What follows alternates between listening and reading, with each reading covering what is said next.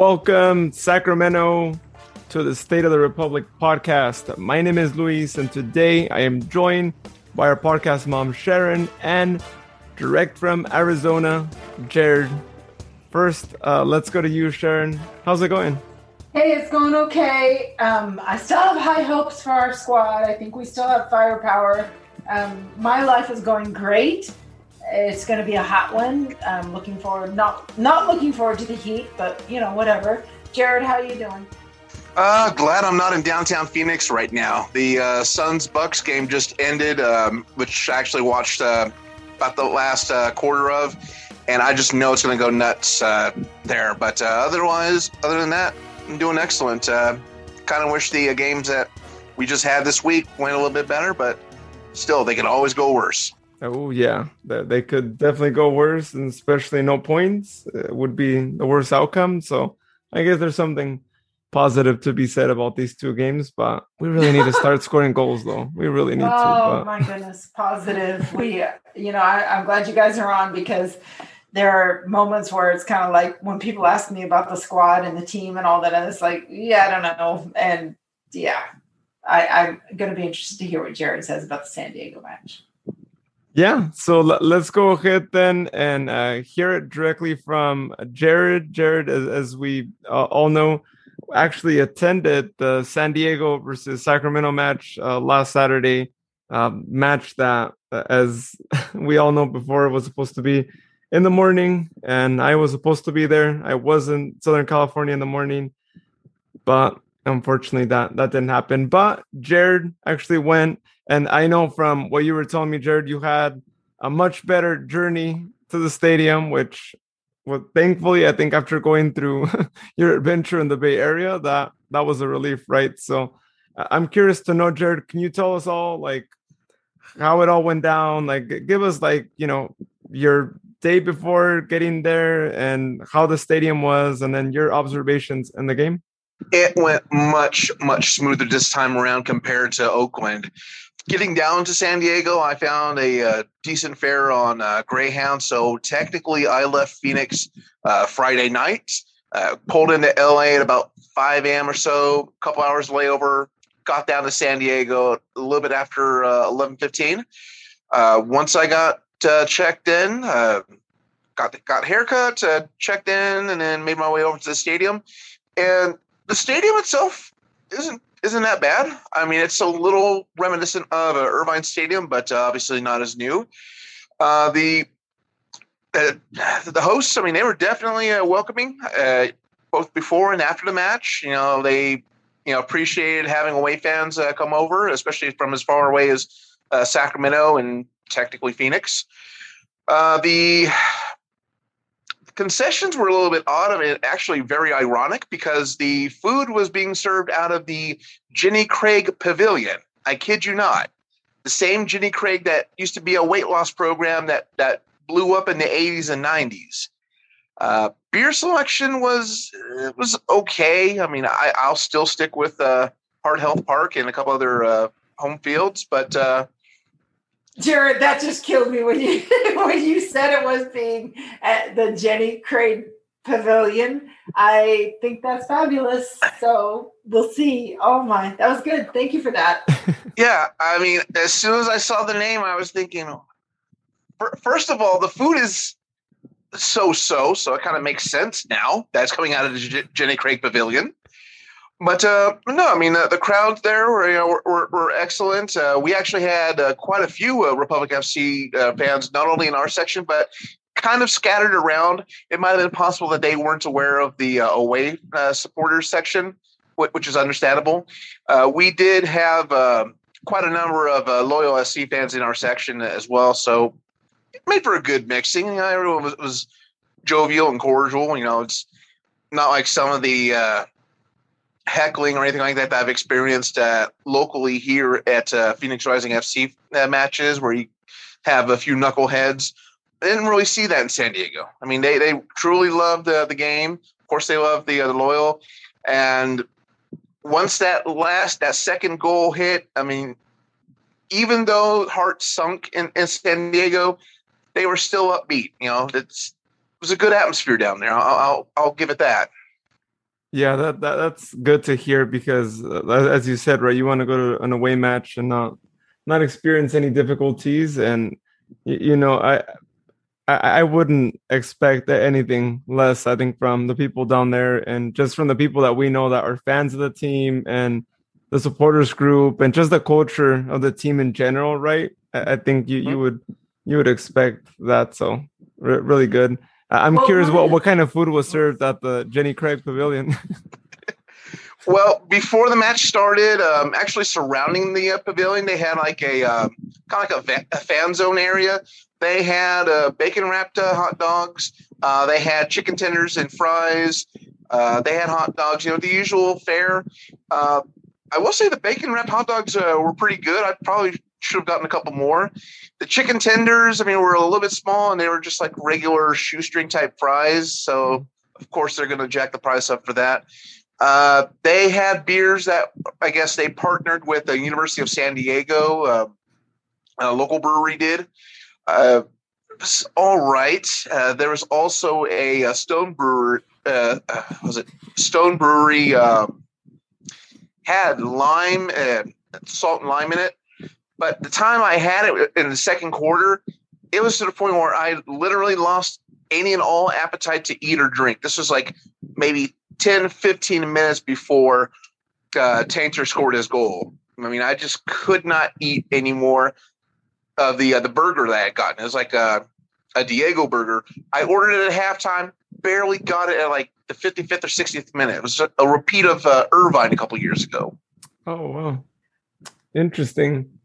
The camaraderie that I've always found when West Coast teams, and it doesn't even matter where you travel, soccer has a wonderful camaraderie. And you said you experienced some good camaraderie with the fans from San Diego, and that's to be expected. I mean, even the Oakland fans that came up last night, I mean, soccer is soccer, and we all are very passionate about the sport. And I don't think we're quite to the point where we're as adversarial as you see sometimes the English Premier League and, you know, some of the European leagues that, you know, the supporters of opposite teams clash. I don't think we see that as much in the U.S. because we're just, I don't know, maybe we don't have 125 years of supporting a single team, you know, where our grandfathers and grandmothers supported the same team. I just think that camaraderie is way different, you know, over here because we just love the sport. So I'm glad you felt that when you went to San Diego, Jared. That's important.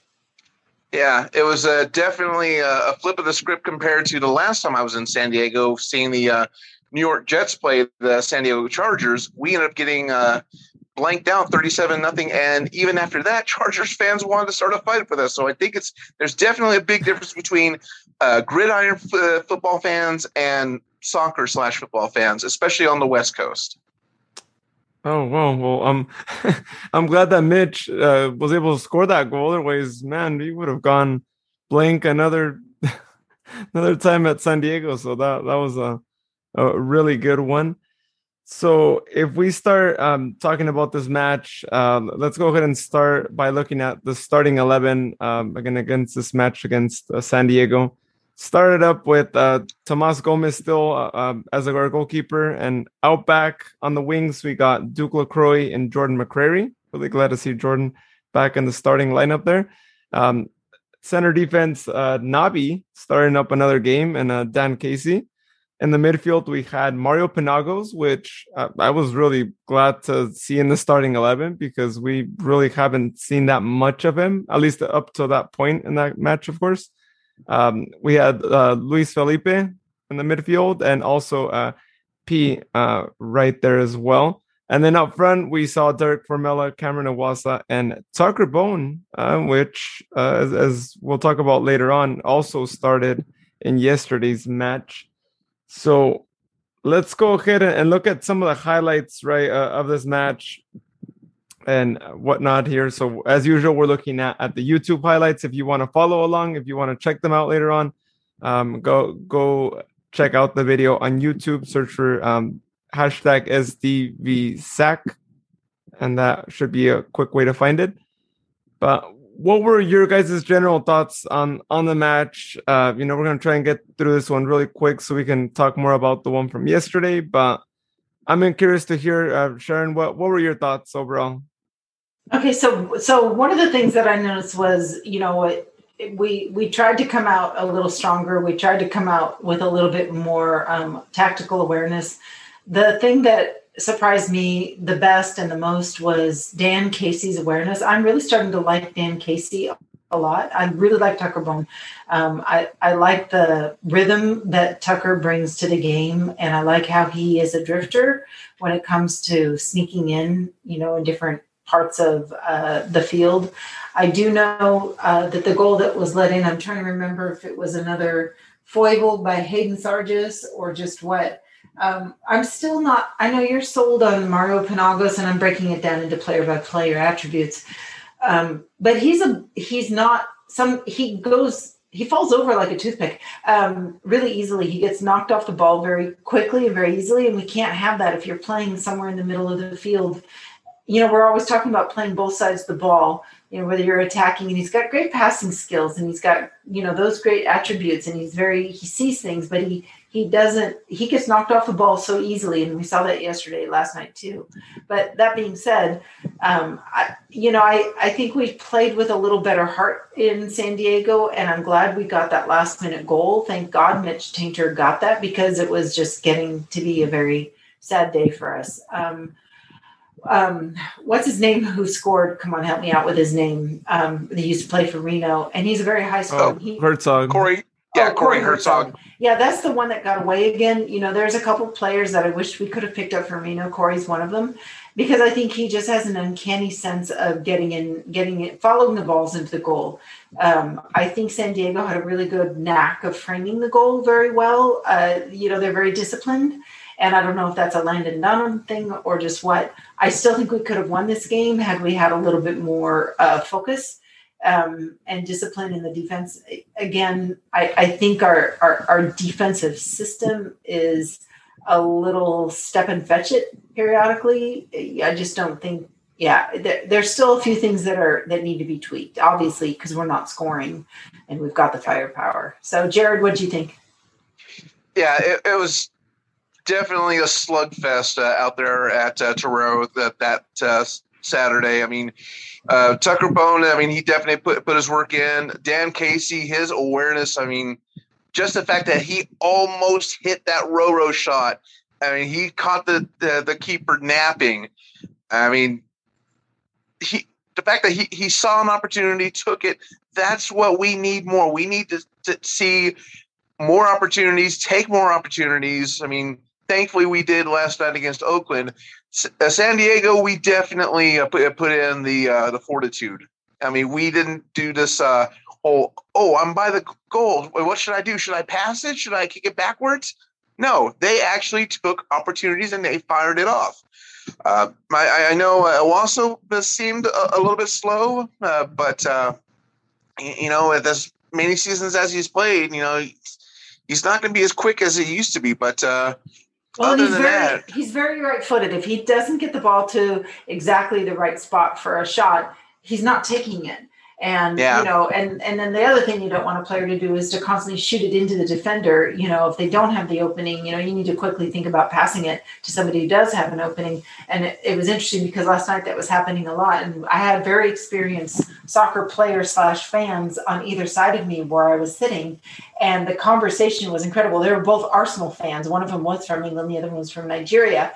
And the way that they talked about our players and the way they talked about Cam Owasso, immediately the one who hadn't seen his very many games, he goes, "Oh, he's so right-footed, and he has to get it just perfectly on his right foot before he'll take a shot." And it's like, yeah. And, Cam is a different style of player. I had to remind my people I was sitting by that Cam is kind of a panther. If something is open or sloppy and, a knockdown rebound, Cam will pounce on that sort of stuff.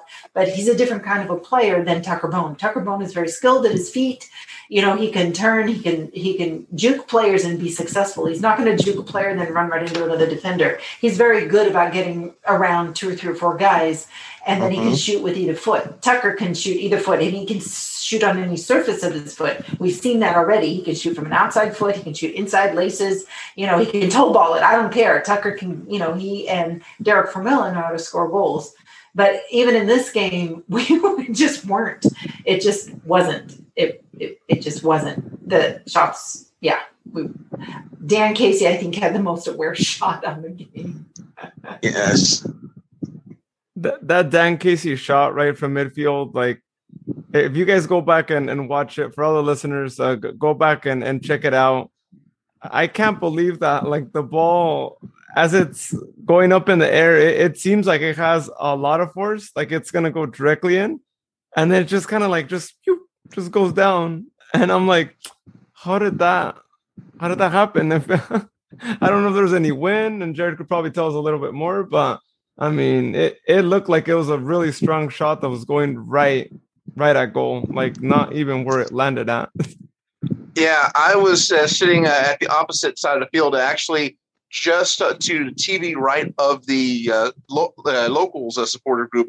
And as soon as I saw Dan Case just decide, okay, I'm going to shoot it from the circle here, I practically stood up. I was like, wait, what is he doing? I mean, they probably could have heard that sign all the way up in Carlsbad or Oceanside. Yeah. Oh, imagine he scores that. It's got to be nominated to like goal of the season right there if that goes in. But yeah, unfortunately, it didn't go in, right? But San Diego had an opportunity, and I'm really worried about the goal they scored because there was a lot of passes, there was a lot of like miscommunication, and Corey just walked inside, right? He literally, it seems like he was just walking and he just like went down and hit the ball, and that was it. And I think it's really worrisome because we've seen these kinds of things happen, and if you don't correct these things, they're just going to keep happening, right? Simple mistakes, but you can't have someone do so many passes because these things happen. And as we look at other plays that San Diego had, I feel like they could have won this game. And like you were saying, Sharon, I don't know if it's the Donovan mentality or what it is, but this team's a lot different this season, I feel. Even though last season, they should have been in the playoffs, right? We all know what happened. But this season, they're being their second season, completely different team. I think there's one team that we need to take seriously, as we should, of course, with all the teams. But this is one of those teams that is competing, I think, to be the number 2 of the West, right next to Phoenix. And that should make us worried, right? Because before it was like Phoenix is the only thing we should really worry about. All the other ones, hey, we could beat them, but Phoenix is that really like challenging opponent. But now we got one that is quite different, and we've seen it in this game. We'll see how they play in Sacramento. That hasn't happened yet, of course, right? I'm really excited for that game to happen at home for us. But yeah, other than that, I mean, we got, I wouldn't say we got lucky, but we got the opportunity there at the end, and Mitch luckily was still up front, which is what you expect, right, from all your team, is to just stay up front, and he was at the right position there. Funny enough, he scores the goal right in front of the locals. And Jared, you could probably tell us how quiet the whole stadium was when that goal happened, especially in front of the locals. But yeah. At the time that they were getting ready to take possession, I was actually messaging a couple folks, mentioning, there's hardly any minutes left for stoppage time. We're gonna end up losing. And then as soon as I put the phone down, here comes Mitchell Taylor, heading it with the back of his head, if I saw correctly, knocking it in, and I nearly dropped my phone, but I just go up and grab my scarf and just let loose for like a good 20, 25 seconds. I mean, you probably could have heard me up there in Stockton, Modesto, by how loud I was just cheering, seeing Mitchell Taylor make this freak shot with the back of his head into the goal. The rest of the crowd just fell almost dead silent once that happened at the death minute. I mean, they were going and expecting to have us continue a losing streak, but that just fell through. Yeah, and I'm with I forgot who it was, but someone on social media actually commented like, "Let's have Mitch be forward," right? Oh, I don't yeah, know if you guys I saw that.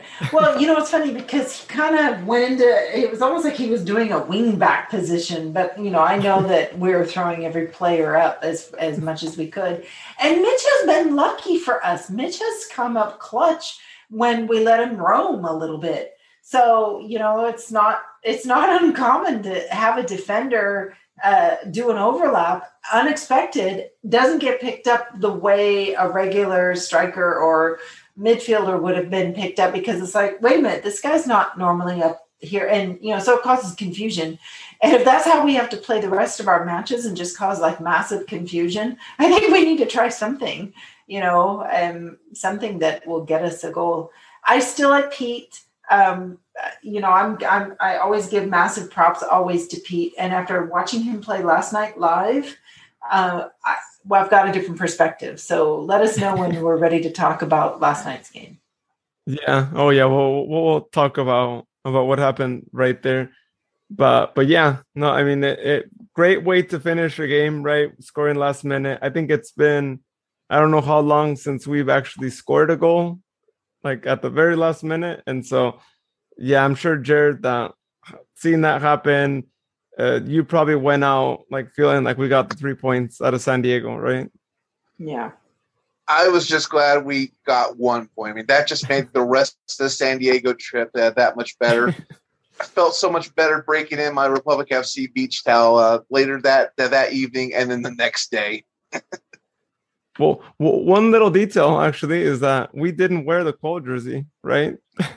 I mean, we were not with the Quail jersey. You are correct. So I'm just saying. No more. But yeah, so that was the game again. 1-1. Exciting game there at the end of the match. And so let's go ahead and move on to the game that we had yesterday. Our second game against Oakland Roots should have been our third game, but we all know what happened in the last game. But we were back in Sacramento, and what a game, right? I mean, I don't know about you guys, but I feel like this game is probably the game in which we've had the most opportunities, and yet none of them actually was able to capitalize, right? But what were you guys' thoughts? So I was at the game, and so I pulled up FOTMob at halftime to see what the stats look like. And it showed, this is so weird, FOTMob showed Oakland Roots having the bulk of the possession. But that's not right, because I was at the game, and I know that Sacramento had a bulk of the possession. And so and we had the bulk of the shots. So I was a little perplexed at what FOTMob was saying. But even the stats that you're pulling up here shows that Oakland Roots had more possession than we did. And in the past, whenever we've had more possession, it doesn't equal goals. It just means we just held on to the ball a little bit longer, which is our downfall, because we hold on to the ball and then we don't do anything with it. Granted, we had 19 shots, but only 3 of them were on target. And, it's so there was an unfortunate situation that looked like it could have been a goal. It was in the second half. It was in the first half. And I didn't know why the whistle was being blown, and I don't know if we have that pulled up or not, but it was this phantom weird call, and I don't know if it's a 50-50 something or another. I don't know what the call was, and then there was a knockdown rebound, and Derek Formella finished it, and we didn't get credit. It was like somebody blew the whistle for some ungodly reason, and I honestly, I even asked the friends that I was watching with, and it's like, why was there was a whistle? What was the whistle about? And no, they couldn't tell me. And they just said, well, it was a foul. And it's like, yeah, but I didn't see a foul. But I thought Tucker had a great game last night. A lot of his shots were played, well, because he only played the first half. A lot of his shots were happening right in front of me because I was sitting right behind the goal there. And it was fabulous watching, I'm a huge Tucker fan. I'm a huge Pete Pennon fan. And I'm a huge fan of anybody that feeds those guys the balls. Shannon Gomez was spot on. He was really good. It's it was interesting first half. I really thought we were going to get some goals in the first half. And then it was almost like we took the foot off the gas pedal and there was a lull. There was like kind of like, I don't know if you guys noticed, like a kind of a little bit of a boring lull for a little while and some errant passes and just the game just felt different at one point. Maybe it was right at the beginning of the second half and, made a lot of subs. We made like 3 or 4 subs. And we lost a little bit of rhythm then. Yeah, I've been noticing that as well because the past few games, the second half, they decided to put the foot on the gas the last 10, 15 minutes or so exactly. And get a good surge. But this one, I've noticed about the 75th, 80th minute, they were just kind of puttering around. Yes, they put in a good 19 shots compared to Oakland's eventual 2, but I mean, when you're only getting 3 shots on target, that's telling you something. I mean, granted, yes, I'm glad they're at least getting it towards the goal. Now we need to just focus on getting it closer towards the bars, preferably inside the net. I know that comes within time, but it's still better than the passing around that they have been doing most of this year. But as far as the phantom call, I definitely agree on that because even Rob McAllister and Kevin Goldthwait, they were questioning what the foul was, who was it on, and they even had a shot of Coach Briggs questioning referee, but basically stating like, "Tell me who the foul is on and what it's for," and that's the end of the discussion. And really, nobody said anything. It was really weird. And so we heard the whistle because we were right there when the whistle and the foul. So we knew that there was a foul called. The rest of the stadium did not know that. They didn't hear the whistle. And they saw when Derek Formella made a goal. Well, it would have been a goal. Yeah. And the whole stadium erupted. And we're like already sitting there going, it didn't, it's not, there was a whistle and it's not going to count. And so we were all like sad while the rest of the stadium was elated and then disappointed, when it wasn't called in. Nobody knew, nobody understood. Even, like I said, even these guys that are super experienced soccer people, I said, what was the foul? What happened? And the whistle blew. And said, I heard the whistle. What was the foul? It happened so fast. It's like, where was it?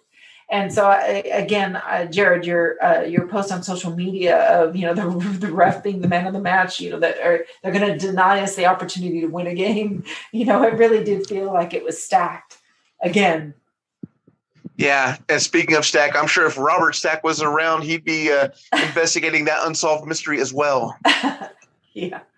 So it was interesting. This referee took a different tactic with the players. We've had some officiating the last 2 home matches that looked like the referee wasn't in control of the match. This referee didn't start handing out the yellow cards until it was necessary. But for some reason, when he blew the whistle, I mean, there was no negotiating. I think they must have had a good captain's talk ahead of the game and basically said, this is what's acceptable. This is what is not. And I think the players were not, I think they were in a better behavior, so to speak, until the yellows had to come out. I think we got 2 yellows, they got 1. I forget what the stats were on the yellow cards, but we got 2, they got 1. But at the end of the day, I thought it was a overall better officiated, except for that dang situation where we don't know what the foul was, the mystery foul. Yeah, phantom call aside, it was definitely a more well-behaved match compared to against the match against Phoenix, where it seemed like Phoenix was starting anything and everything. Cards were flying, nearly fists were flying. But this past match, and I'll even say San Diego, definitely more disciplined. Everybody knew their place. It was definitely a big change compared to the past few weeks, I've noticed. Yeah, and I don't know if that's a Mark Briggs thing, basically telling his players, don't let them get under your skin. If you do, just use it, take it out on the ball, take it out on the play, in the field of play.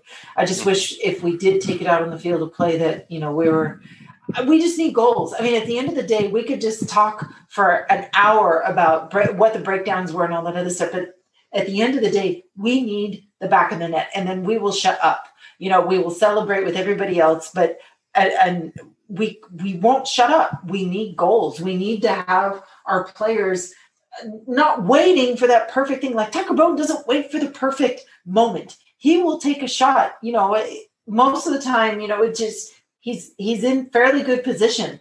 And like I said, he uses any part of his foot. Same with Derek from LL, though, he has a favorite, side that he likes to shoot from. And he does like the ball to be perfectly just right before he does take the shot. But we just need more shots. We need more shooting. Now, getting to Pete Pennanen, and I know, Luis, you want to jump in here, but Pete Pennanen, he was a workhorse yesterday. When I was watching, I was keeping an eye on him. If they had a tracker on that guy, he was up. He was in defense. He was in the attack. He was making all these like fine little creases. He was doing creases and seams. He was finding all that right stuff. And I was just like, I'm still a huge Pete fan. Plus his free kicks that he was taking, his corner kicks, all of those he's pretty flawless. You don't want a beginner like Juju. That one game we took 2 corner kicks and they were like, we were just like, oh no, please don't let him get, he took another one. Oh, and it scuffed, he duffed it. Remember that game? Yeah. I remember that game. Rafa, I forget who it was, but there was a player. It's like we counted it. We needed a good corner kick, and he duffed it both times. It was Juju. Yeah, it was Juju. Yeah, I remember that game. Don't let the beginner don't let them take the corner kicks. Let them do that in practice a few times. Let them do it in games that aren't as critical. Or if we've got a lead, then let them in. But in the meantime, Pete Pennanen, if he stays hydrated and doesn't cramp up, let him take as many as he wants. That kid has got it dialed in. He's accurate.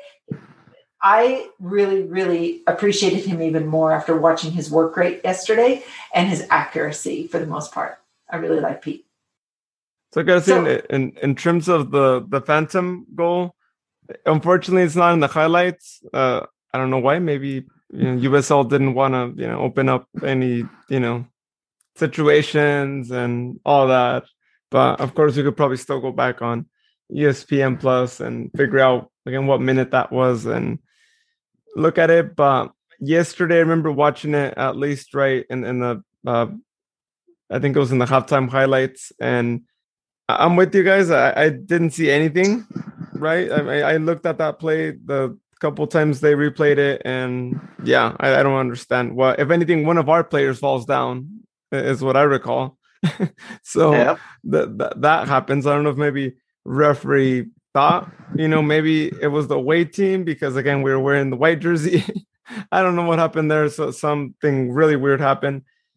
But I do have to say that after looking at it there a couple of times, as much as Derek did score that goal, during that play and all that, maybe it could have been different. Though I have a feeling if the referee doesn't actually call it a foul because the goalkeeper didn't do anything right. I feel like everyone just kind of paused and the whistle blew moments before Derek actually kicks the ball too. So that's how I felt. Maybe maybe it wouldn't have been a goal, but who knows, right? We'll never know if what would have happened there. But I think they do need to pay more attention to that, and hopefully USL is actually giving feedback to referees and letting them look at those things because, right, for all we know, if it would have been a goal, I mean, it really goes against the result, right? Like it's big difference. This could be the playoff determination kind of point, as dramatic as that might sound. We only got 1 point, makes a huge difference at the end of the season, maybe to have 2 more points. So, you never know how much it can really hurt us at the end of the season too. But I mean, there was progress made with the team, and I really did enjoy seeing all those shots, all the opportunities that we had. I mean, I don't even remember what opportunity the Roots had that actually was on target. And for us to be able to say something like that, I think is good. We want to say more of that, right? Like I don't even remember when they had their shot because we just kept dominating. And I'm with you, Sharon. I don't know why they say we had 46% possession because it seemed more like an 80-20. Like it really seemed like a Barcelona style possession match. Like Roots was not even anywhere near the ball. And, I have to say that in the last game we played against them, that's how the game should have been. But the mistakes we had made it seem like it was a closer game than it actually was. and the Roots haven't done well this season. And so it does worry me, however, that we let go of 6 points, right? And we only gained 2 points out of 6 against the Roots in these 2 games. That should have been 3 points for each game, right? We should have gotten the 6 points against them, but we didn't, so we can't talk about it. By the way, I found the minute. So in the 29th minute, we take a free kick, and apparently there was a foul when the players rushed the box on the free kick, which then the knockdown rebound occurred and Derek Formella finished it off. So but still, even I was reading the the closed captioning, and it does show the announcer saying we didn't see, even on the replay, they couldn't see what the foul was. So it was on a free kick taken by Pete Pennanen, but they say that the referee blew the whistle for a foul that occurred when the players all rushed, for the box. So, and I still don't see the foul. But it was 29 minutes, 9 seconds. So if anybody is interested in looking at that again, it was in the 29th minute, with 9 seconds on the clock. So, early on, could have been a different situation. But I mean, the only thing is that this really worries me. Because even though we had all these opportunities and all that, Oakland is last place right now in the standings. And I don't know how I feel about the next games against the teams that are higher up than Oakland. Because if you can't beat a team that should be more accessible, right? That should be a team that you should be beating. I don't know how the rest of the season's going to go down. And, we're at that point, and I always say it, right? We're at that point, but games are just coming by so quick, and before you know it, we're only gonna have 5 remaining games, and we're gonna be pulling out the calculator, doing the calculations, how many points do we need to be able to manage to scratch that 4th place and be able to make it just barely. And I don't know, it's gonna be a really complicated situation, and we only have 2 more games against the Roots, which again, who are the quote unquote easier team, and both of those games are of course going to be in the Bay Area, and might be a different Roots, might be the same one, but now you're playing away, right?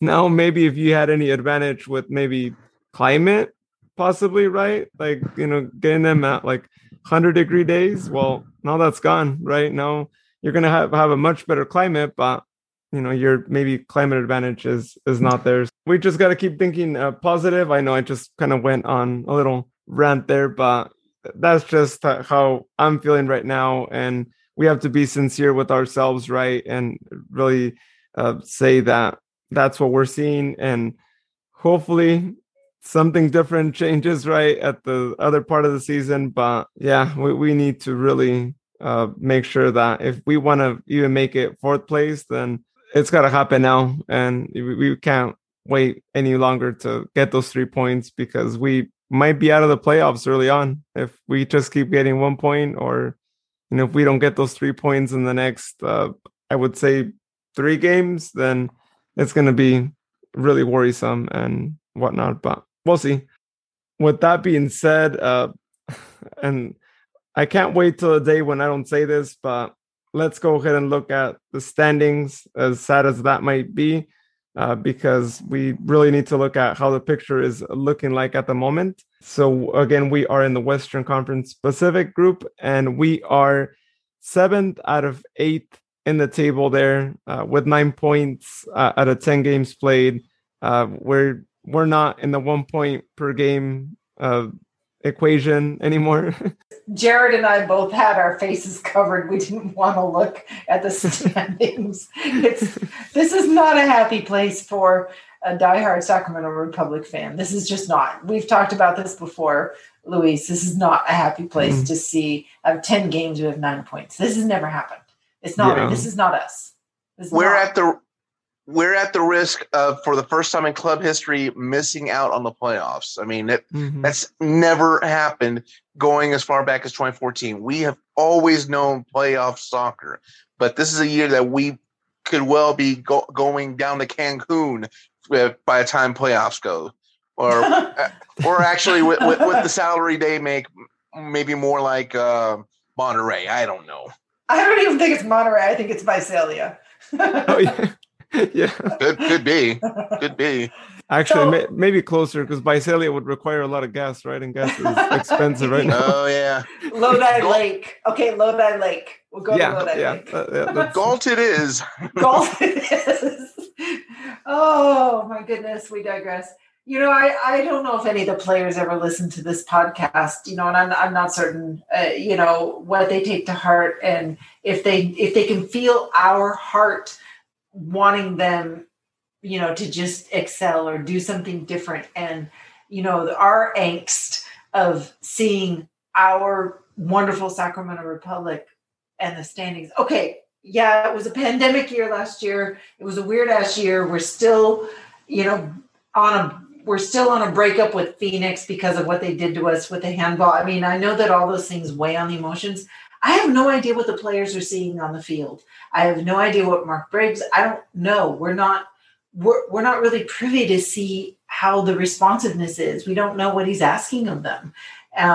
It would be really nice to hear what difference he's making. What is he changing, if anything? And we need, it's almost like, can we please know that? What is being done? Are we keeping Mark Briggs? Are we keeping Todd Donovan? Are we just going to, maybe tomorrow's a better day? We want to know. We want a happy ending. We said it the last time. Yeah. I think that's the question that we all have, that we all really want to know. Right. And we saw it last season, right? There's a lot of situations that happen, and I'm still disappointed from all the different movements that went on, and we don't really have a clear answer as to exactly why some of the players had to leave and all that. And hopefully one day we can get some clarification on that, because we had a good, solid team last season, right? Even in a pandemic year, even with all the challenges that we had to go through, they were doing really good. I every single time they would go out there and play, and up until they played against Phoenix, I thought we had a championship team. I was really confident last season, and if we take that handball aside, I feel like we could have gone far. Of course, there was no champion, right, as we all know, because of the final being canceled. But I really enjoyed watching that team, and most of those team members actually knew each other well, right? We had a lot of players that had already been playing for a couple of seasons, some fan favorites, right? We can't forget Podcast Magic, Roro, and we now see how they're doing, right? Roro's first plays with RGB Toros. We got Podcast Magic with OKC. Yeah, sure, they might not be, in the top places too, but he's doing pretty good. We've seen him actually score quite a couple of goals in the last couple of games. So they're off to a good start. They're doing good things. Matt Mahoney's doing well. Yeah, with Colorado Springs, right? Yeah. So he's doing good. He's playing games. So what's not to like about the guys that have left. And then Drew Skundrich, he's playing with DC United, the first team. MLS. He got signed. So I mean, this is good stuff. What we had last year, it's kind of interesting, breaking up the team. And maybe this is our rebuilding year, but nobody's telling us that. It's like, can you just tell us that you're doing a rebuild, and that better times to lay ahead? It would be dandy to know a little bit more. You did not hear the cat. Did you hear the cat? Yeah, I was going to say, your cat was just in agreement with you. It sounded like your cat said, yeah, like, oh, tell me about it. They're not saying anything. Yeah, smart cat right there. Yeah, no. Smart cat. But yeah, I mean, I agree with you. It'd be great if they let us know that. But, at the beginning of the season, when all those movements were happening and we were all waiting, like, okay, who are we going to get transferred? Because we're trying to figure out what's going on. Like, you guys just let go a lot of players that were fundamental to the team, and what's going on, right? We wanted explanations, and I know a lot of people are on the same boat as us, and we're really disappointed at seeing some of the players that had to leave, right? Podcast Magic was voted MVP. of the team, Roro being a legend, and we talked to him on the podcast, right? And we know um, how much he apported to the team and all the different things that he would do, and just standing up as a leader in difficult times. And I know he wanted to retire in Sacramento. We all know that. He probably wanted to. He was probably okay actually with like a salary cut because that's just how much he loved Sacramento. And so I hope one day someone tells me why he left, because he was really admired. And setting all the other players aside, I mean that guy was a part of our history, and he really should have retired with us, and the team should have done everything possible to keep him and ensure that he didn't go anywhere else, because as we just said, right? You just never know, right? You just never know, what the conversations are between the coach and the players, though. You never know. You never know what has transpired. You don't know what, was the chemistry right between the coach and the player? Because you have to have that too. And I don't know currently even what the chemistry looks like between Mark Briggs and his guys. I do know that some of the guys are still pretty tight, like Rafa and Jaime and, Shannon and a lot of the guys. There is a core of them that are still incredibly tight. And just kind of when we were in Oakland, we kind of touched Luis. You and I were kind of bugging the guys, hey, how's it going? You guys still fitting in? And there seemed to be some nice, you could tell that they were comrades for the most part when we were in San Jose. But I can tell you this, they're not all living in the same complex. When they all lived in relatively the same complex, there was a lot more camaraderie off the pitch. And I don't know how much they're doing now. And even somebody mentioned that, oh gosh, I don't know if it was out loud or if it was on one of the social media. They asked if the guys are doing things together, doing social things together, like going bowling and that kind of, the fun stuff, where they build the relationships and break away from the cliques, the known cliques, so to speak. So I don't, honestly, it would be, it's like, we don't need to know this, but it sure would help us understand, if things are moving in the right direction. Yeah, I think as far as getting the backstory behind a lot of the transactions from years past, I think our best shot on that is maybe partnering with Carmichael Dave and getting like a Republic FC 30 for 30 film put together. Interviewing William Bijev, Roro, some of the other big names from the past, because I mean, really, that would tell the whole story as far as, is it really that much camaraderie, over the years, or were there some headbutting here and there?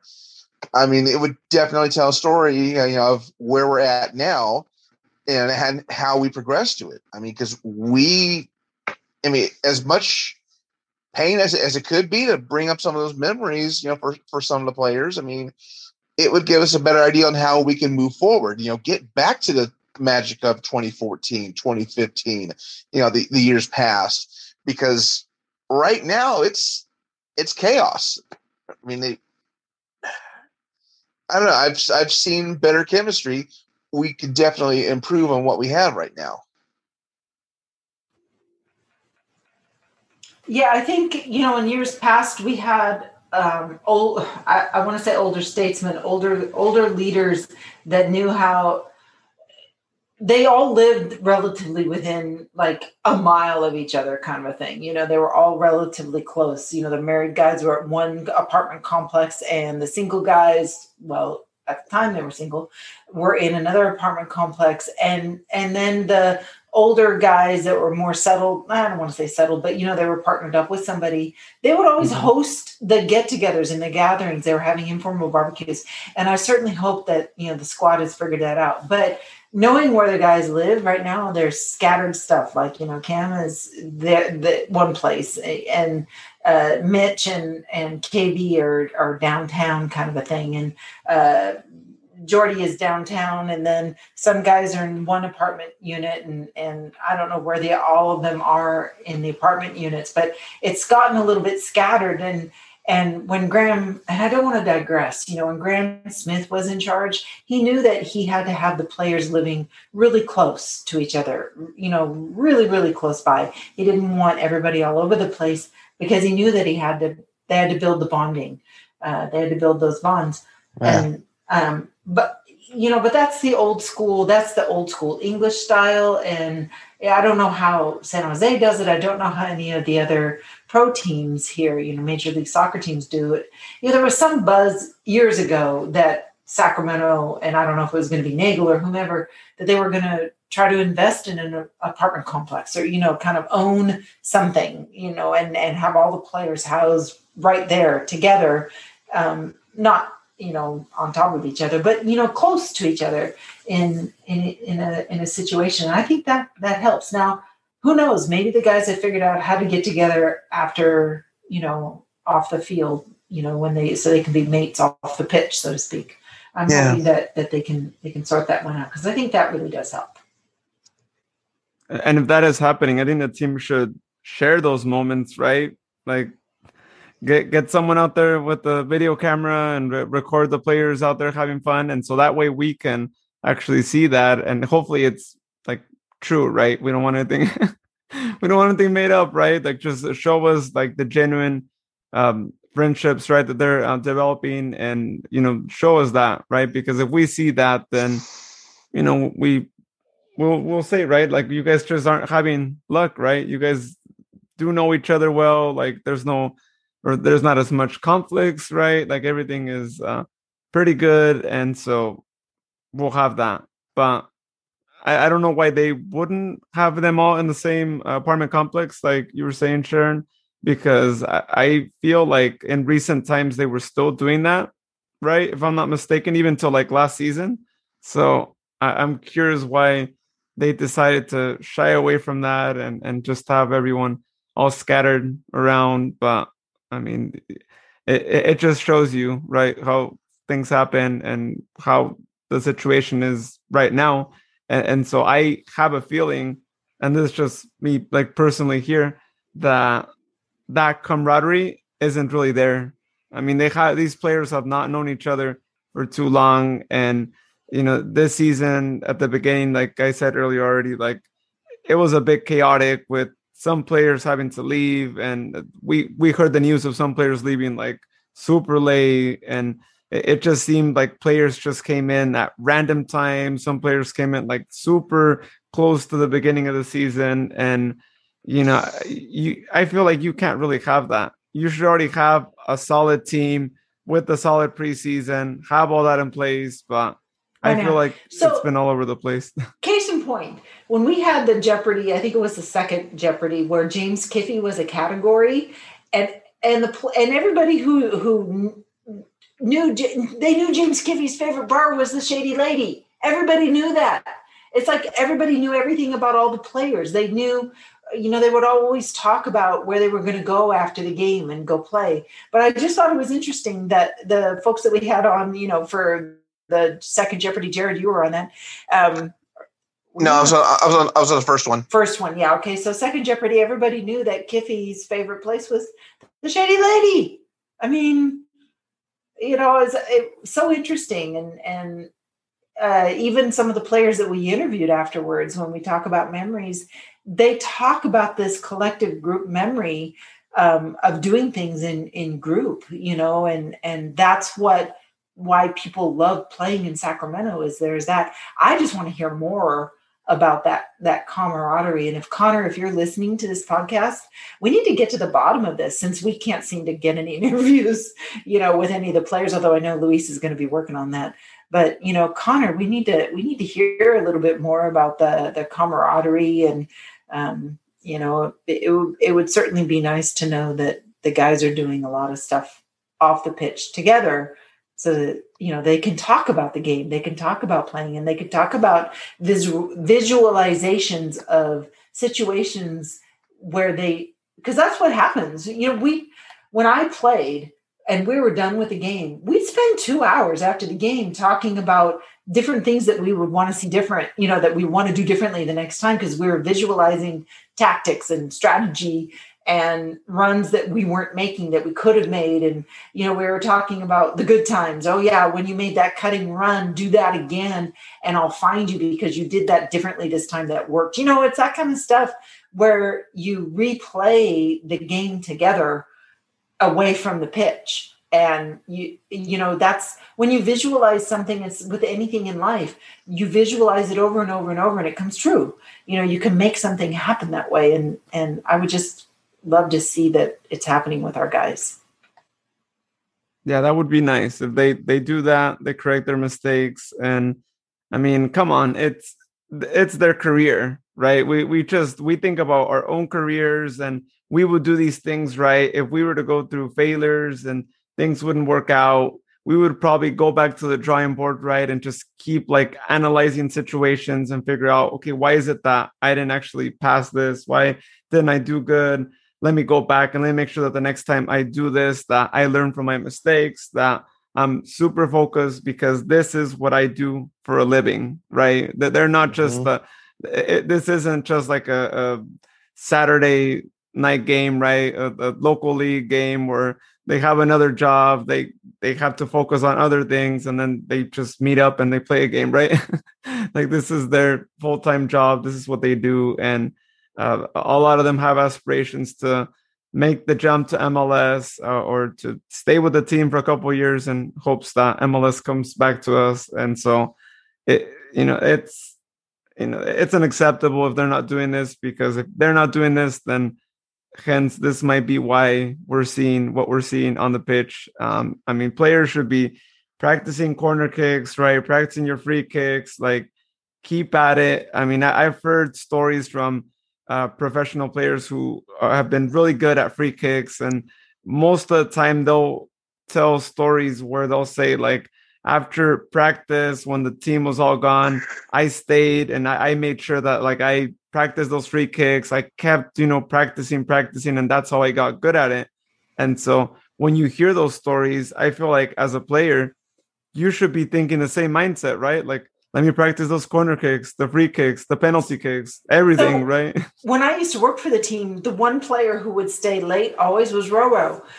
He was always working on his different technique after, people already headed back, to the changing room. And Roro would stick around and he was trying all the different shots from the different angles. And he was, it would be like we were trying to put the balls away. And he's like, no, just leave me five, I'll get them back to you. And I've seen other players, like Wilson would stay later periodically and do stuff. But I always saw Roro when he was with the early years, he was always staying late. And I don't know who does that now. I'm sure a lot of them do, just because they really want to dial it in. Some of them do. I know that Hayden was overtraining in preseason. So I bet you he was one of those that was working hard to, work on some of his technique. Yeah. Wait a minute. So Hayden was in the match in San Diego, correct, Jared? I do believe so, yes. Wasn't he a starter with Nabi?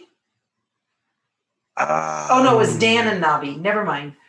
I thought that was an injury. I got to go back to that. Maybe it was the game prior where it was. Yeah, it was the game prior to that where Hayden Sargis was paired up with I'm trying to remember. No, Dan was serving a red card suspension. I'm trying to remember. Anyhow, it doesn't matter. But I thought that was I still want to see more of Hayden Sargis. I think, okay, never mind. I must be thinking. Yeah, it was the game against Phoenix before that one. Yeah. Okay. Yeah, but I still want to see more of him. I think he still has things that he can learn. I want to see more of Hayden Sargis, and I was kind of, both he and Nabi didn't get on the field yesterday at all, and maybe they're going to be using the young guys during the hot weather on Saturday, and maybe they were kind of holding him back because we're playing Orange County, and Orange County is definitely not used to the heat. So maybe they're using our younger, more durable guys in the heat. Who knows? Dan Casey's young, but he's smart too. He's good. Yeah. I like Dan. Yeah. And speaking of that game, right, this Saturday, July 10th at 8 p.m., we play Orange County in what you were mentioning off air, Sharon, 109 degrees Let me look and see if it's changed. It's predicted for, in my town, 109. I'll tell you what Sacramento is going to look like. Sacramento on Saturday is 111. Oh, it went So up. face of the sun.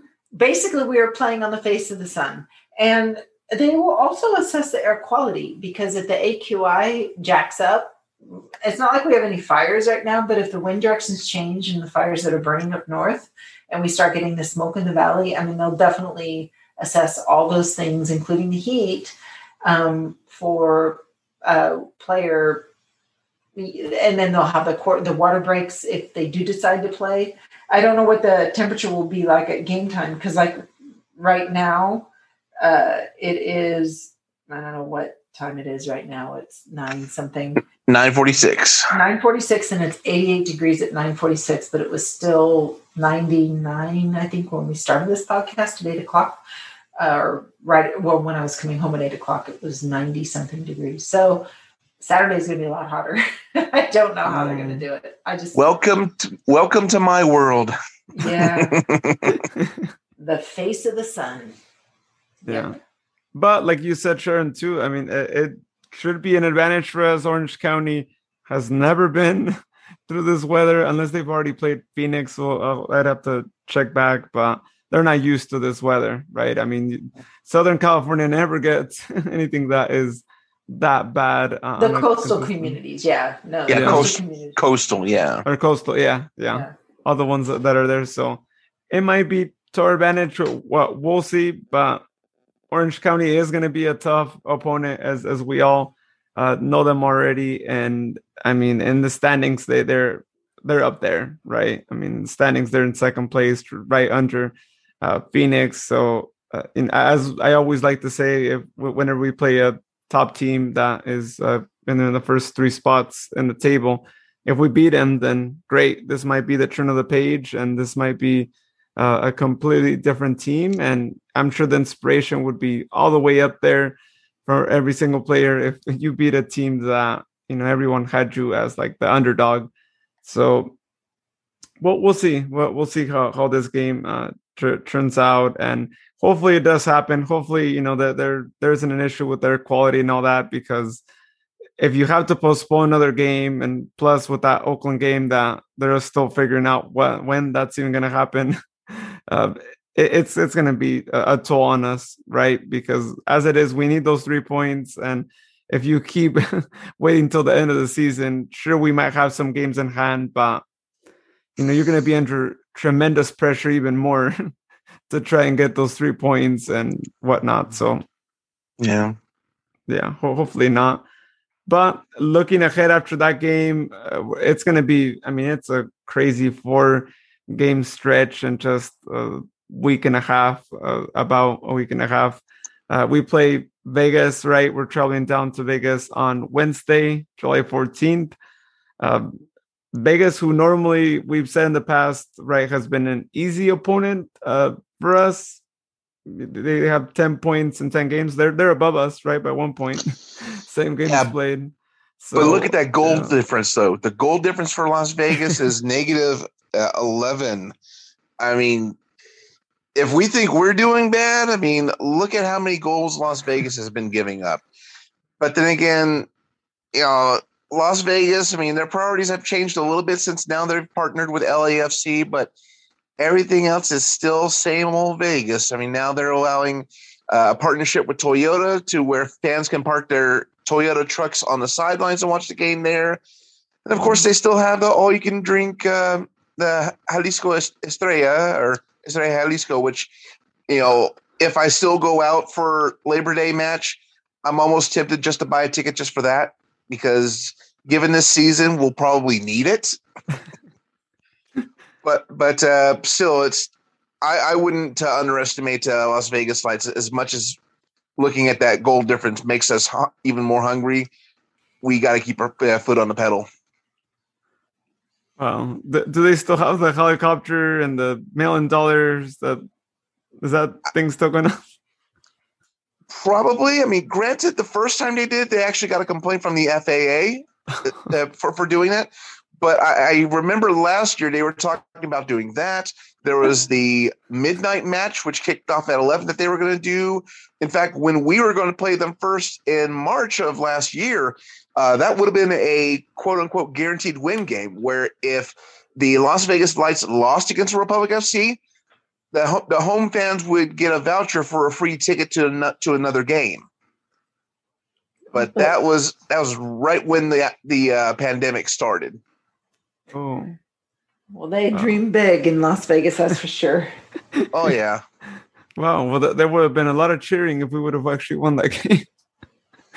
Well, that's a shame. But yeah, so big stretch, right? You got two games, and again, our last one was against Vegas, so it's looking like what I just said in the last episode might end up becoming true, where we don't get our next win until we play against Vegas, but hopefully we get it this Saturday and we don't wait for that game, because after that game, we are going to have a pretty lengthy break, right? About a week and a half until we face Orange County again, but this time in Irvine on July 24th. So you got to get something out of this, because after that, you're going to have a big break, and, who knows? On the flip side too, if we do get good results, it is one of those things that I already said it at the beginning of the season. You get long breaks, it might mess up your vibe, right? Especially if we start getting like a winning streak or something like that. And so, unfortunately, that's what we have to deal with the USL, with uneven games and schedule all over the place, and us playing randomly against the Red Bulls too.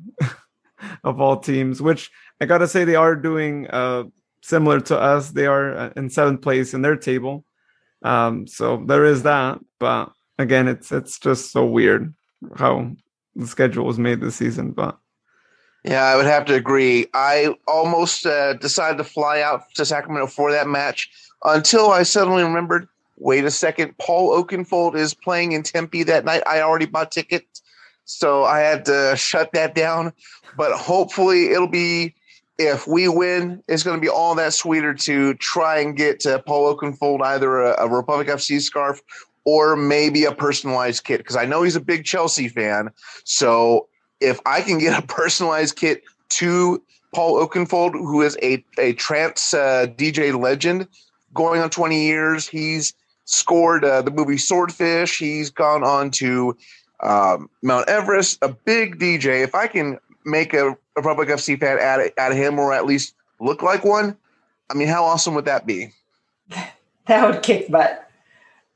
Wow. Yeah, that would be awesome. And hopefully that works out good. And I'm assuming, is the concert at like 10, or is it like a late night thing? Well, they say it's all ages, or at least 18 plus. So I would imagine it's starting at 10 p.m. So I would still have enough time to at least stream it on ESPN Plus. So it should be good. Cool. Well, yeah, have it handy, and you'll find out what happens after the game, right? It'll start right after, and hopefully it's a celebratory day. And hopefully we've already gained 3 points before, so we're just like, another 3 points, because we need him, and it's not even a team that is in our table. So, well, before we say goodbye today, wanted to invite you all to check us out on our social media accounts. Follow us on Facebook, Twitter, Instagram at State Republic 12.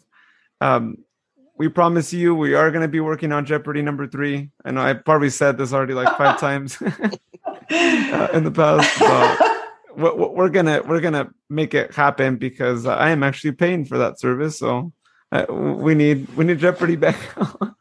All right, I get the hint.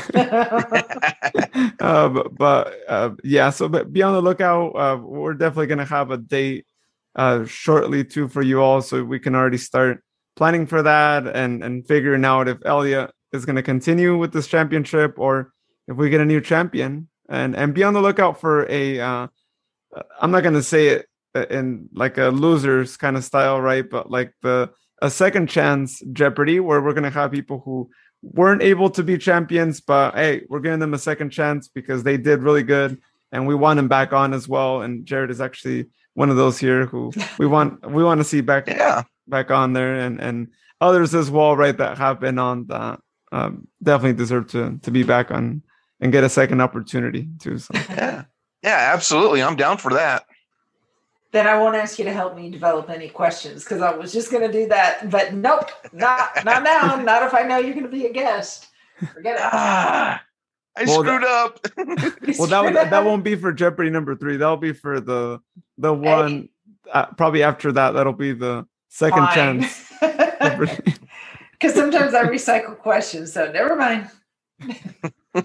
That's not a bad idea for anyone listening, right? If we recycle some questions and see who was actually paying attention to the first two, right. And yeah, like the big question was, who just got married in Toronto? Yeah, and he was like, "It's me, isn't it?" Poor Jeremy. And I don't think his buzzer went fast enough. I think Villian ended up getting that one, or whoever was playing. I forget who was against him, but he didn't buzz in fast enough. Yeah, I think it was Villian too, and it may have been the phone. I gotta say, like that buzzer, depending on your internet. Yep. Yeah. Cool. Well, awesome. Well, Sharon, Jared, thank you for being on. I know, again, the circumstances weren't what we would hope for, right? But at the very least, we're not speaking about a loss today. And we've talked about so much. And all we got to do is just keep supporting the team, as we always say, no matter what, even though we've never been under these circumstances before. I just hope that people understand that sometimes you got to go through these things, right? Where you aren't doing good. And if we don't qualify for the playoffs, please still be out there, support your team. And I shouldn't even be saying this, right? Because I know everyone in Sacramento is like that with their sports teams, right? We know the Kings still get support, even though playoffs are always really far away. But let's keep at that. You know, all we can do right now is just support the team, and eventually things are going to work out. And if it's not this season, all I really hope is for the next season that we actually maintain these same players and don't mess with the team. Keep him going, give him a second season, and we might see a much better team. So that's all I ask for. Yes. Couldn't agree with you more. And thank you, Luis, for always being the backbone of the podcasts. Awesome. Well, thank you so much, everyone, for listening to us tonight. And we will see you next week here on State of the Republic podcast. Have a good night, everybody. See you later.